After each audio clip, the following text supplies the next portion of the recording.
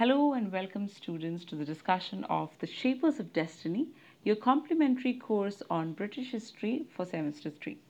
As you're aware, the aim of this course is to familiarize you with the history of Britain and also to understand how the socio-political history of Britain has shaped the life and literature of people and how it has impacted the rest of the world.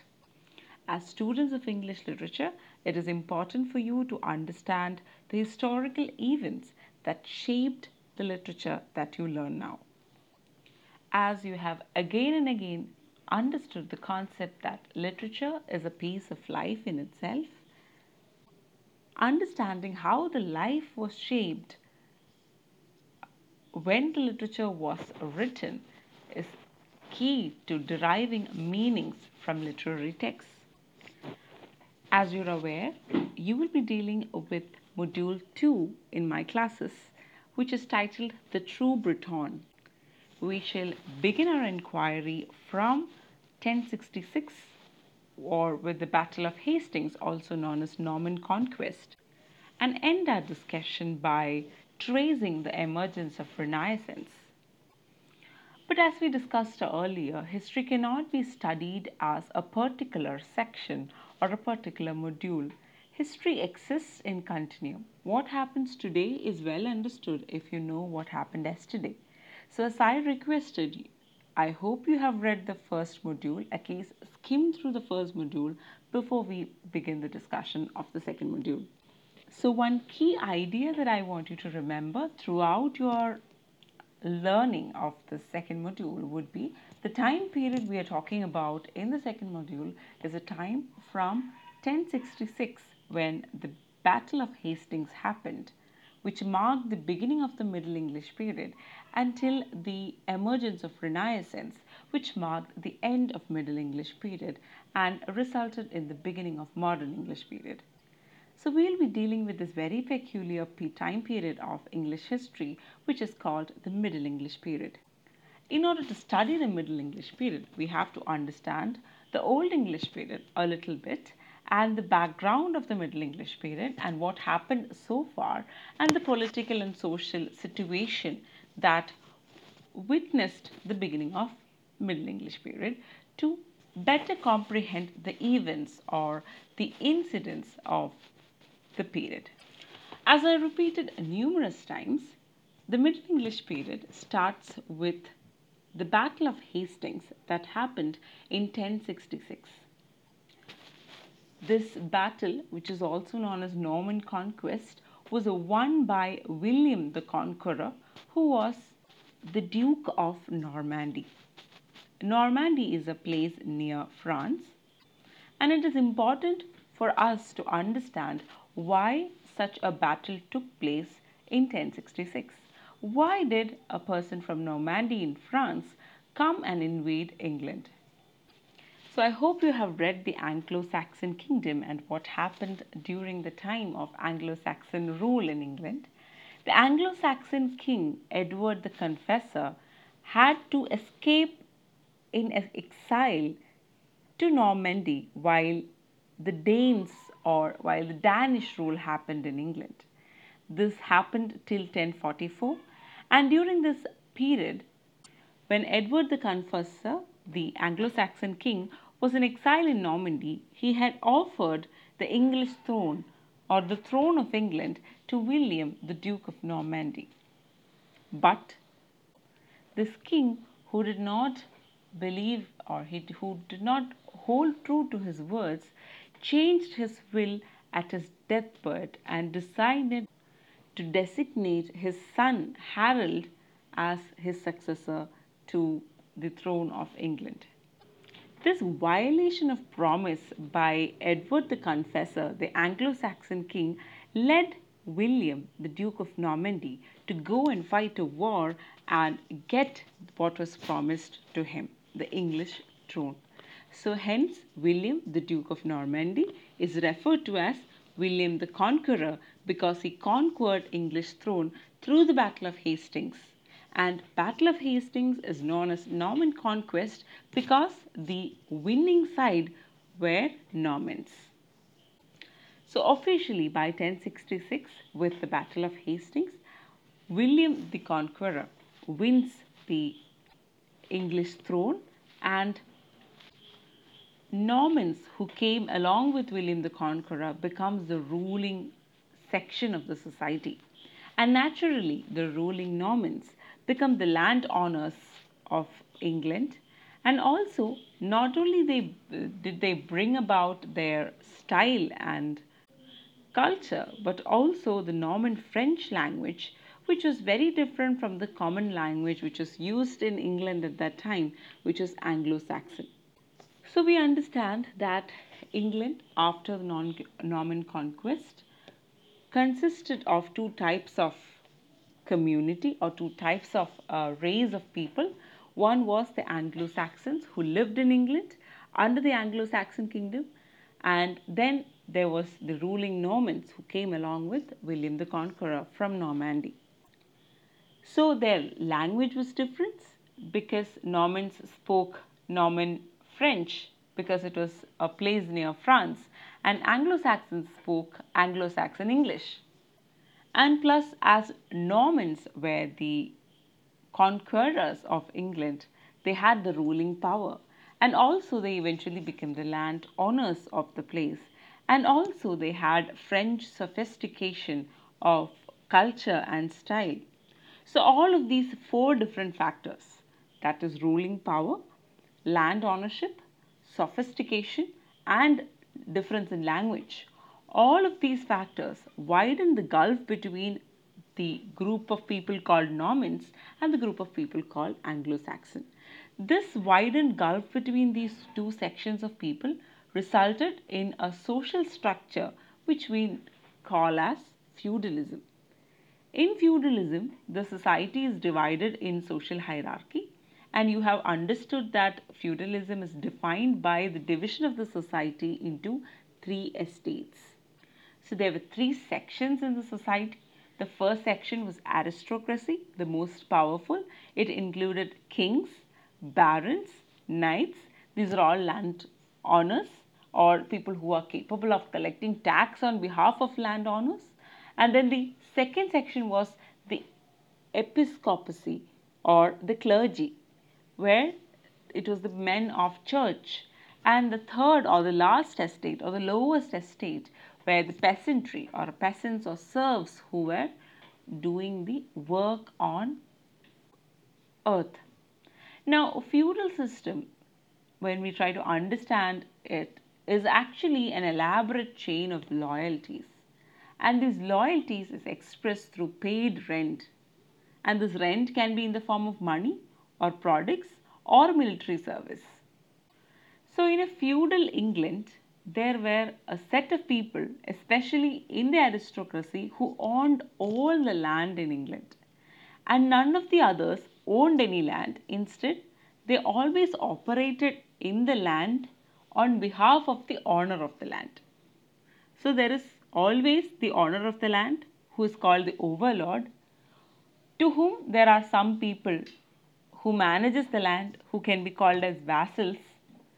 So the vassals carry out or look after the land on behalf of the owner or overlord, and these vassals express their allegiance to the overlord by paying money. And ultimately, all the overlords or all the landowners are under the king. The king owns all properties of the country, and under the king comes the overlords who own it on behalf of him, and there are vassals who are under overlords who own it on behalf of the overlords.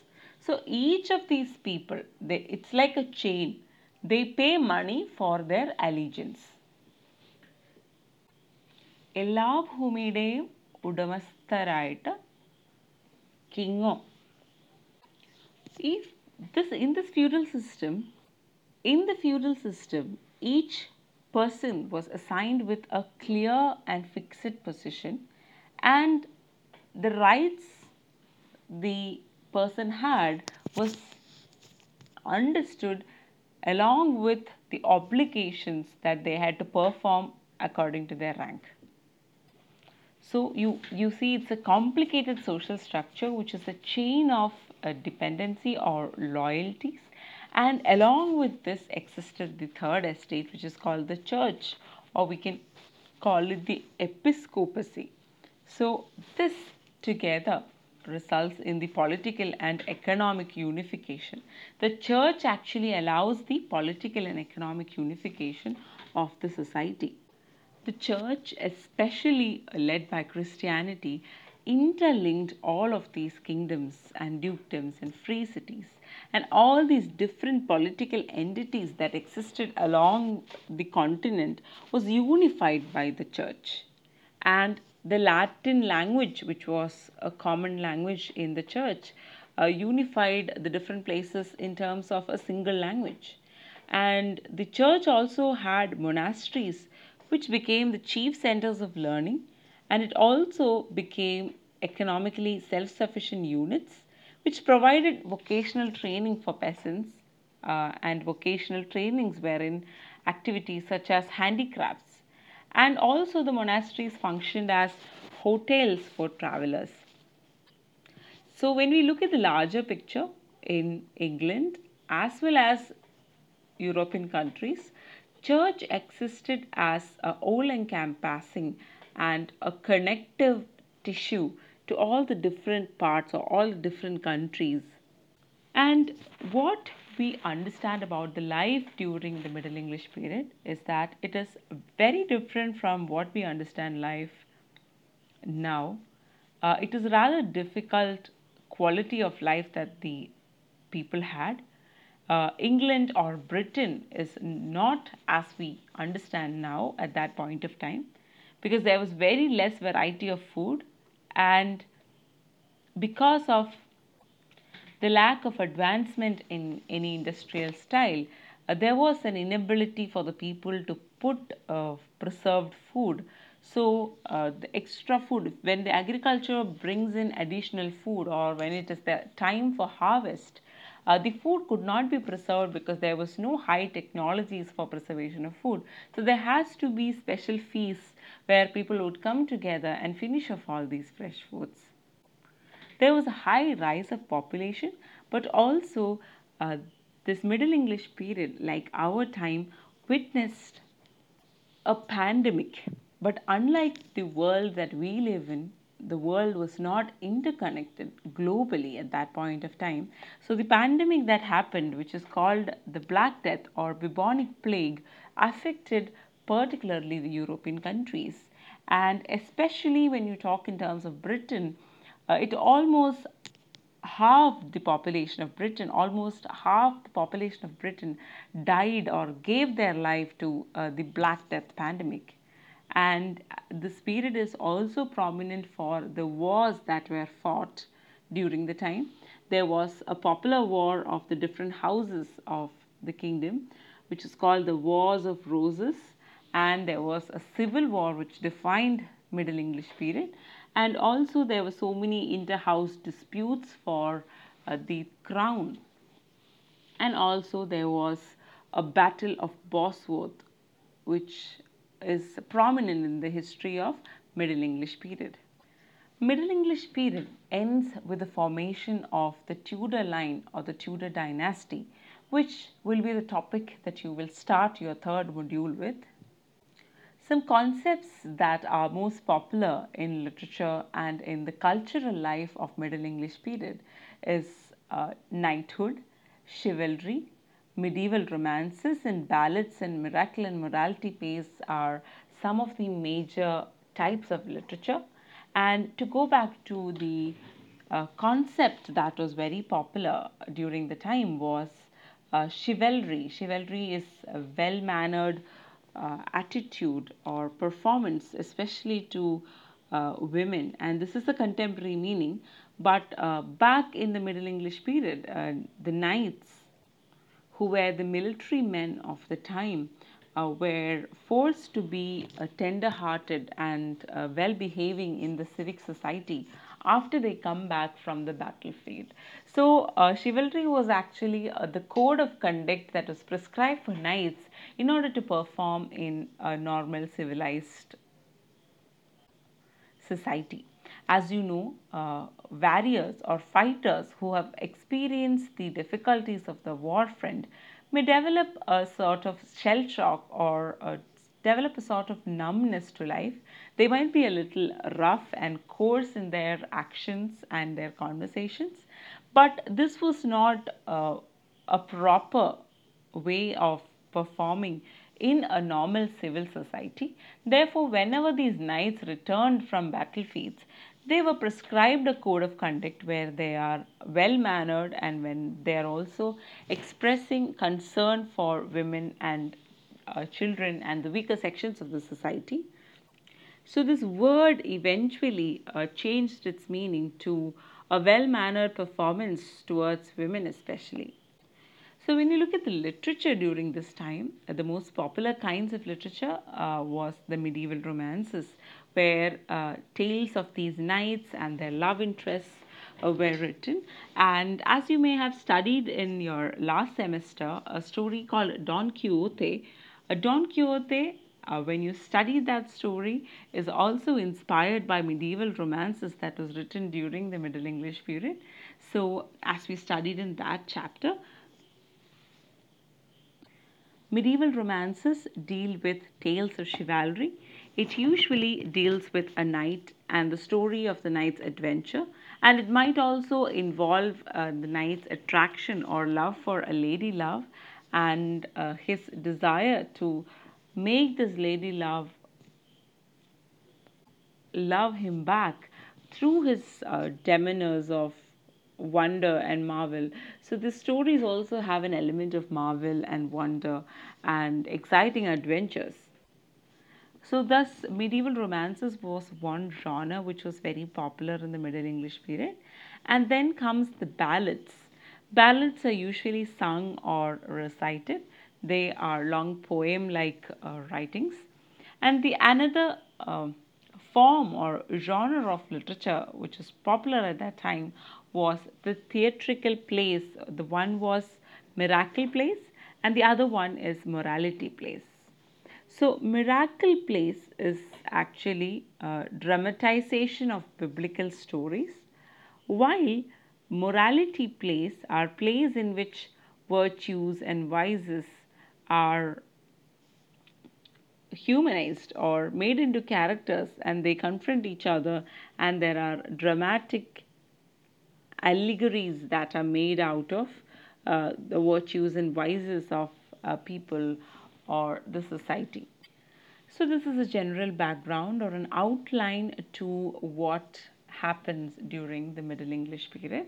And even if you skipped a few of the concepts, or even if a few of the concepts that was discussed in this class escaped your mind, it is okay, because you're going to study each of it in detail and you will understand what was discussed in this class towards the end of our discussion of the module 2. So I hope you start reading your text, and I remind you again that kindly make sure that you grab yourself a copy of the text and read ahead of classes. Thank you, class. We'll start with True Briton, Module 2 of the Shapers of Destiny in the next class. Thank you.